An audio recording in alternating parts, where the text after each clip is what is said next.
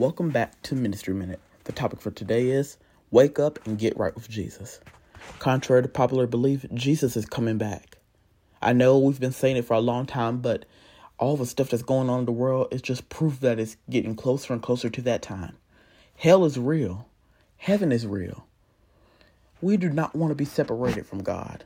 Our sin results in death. But the good news is, even though we've all sinned and deserve everlasting life in hell, Jesus died in our place. And because of his blood that was shed, we can receive grace.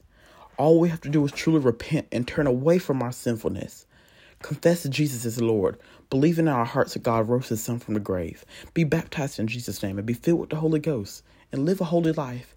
If we do that, heaven is ours. Don't let the enemy take your soul.